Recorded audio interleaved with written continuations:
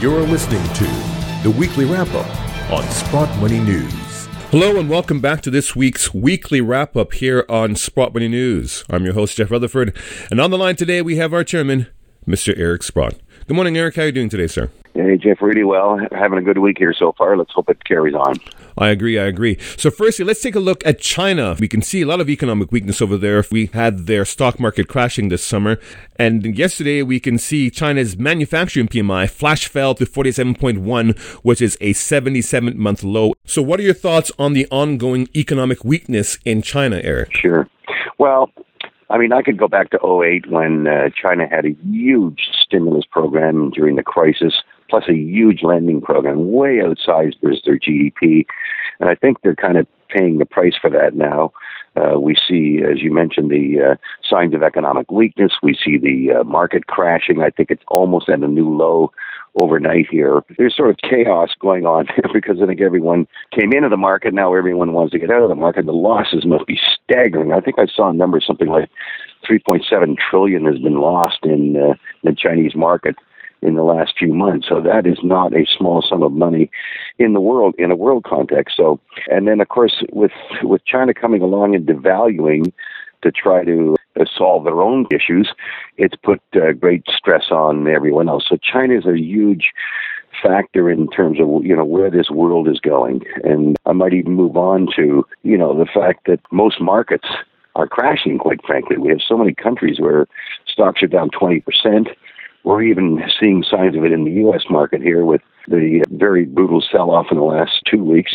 Lots of markets are really stock markets are coming under a lot of pressure here. So, Eric, let's take a look at the ongoing devaluation of global currencies.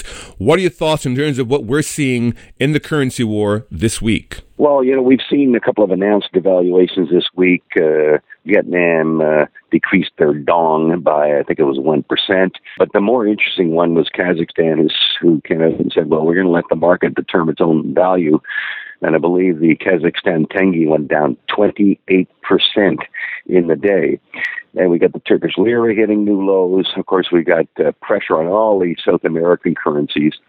And there's hardly a country in the world where if people had owned gold, they would have been way better off today. The amount of people that would have benefited by owning gold, whether you're Indian, Chinese, Kazakhstan, Turkish, it's so many, all the South American countries that are under tremendous currency pressure.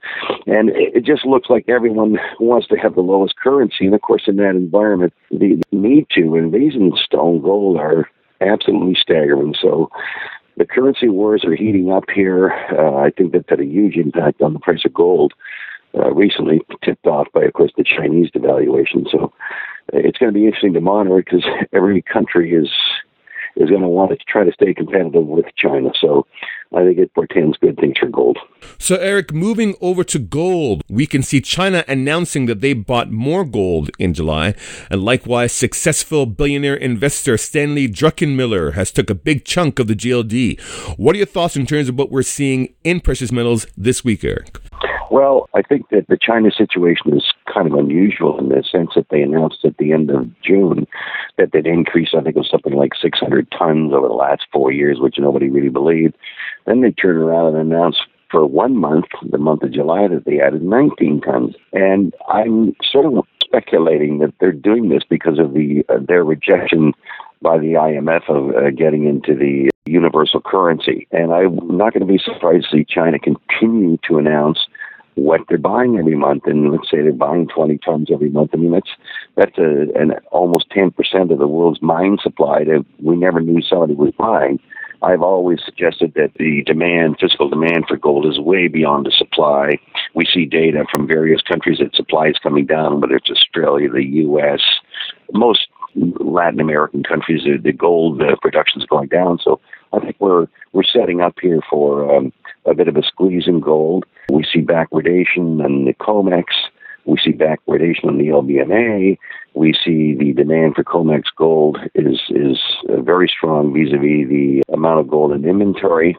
So that's great. I think that the fact that Stan Druckenmiller came in and put something like $300 million in the GLD was a bit of a statement to everyone else because he's been such a successful investor.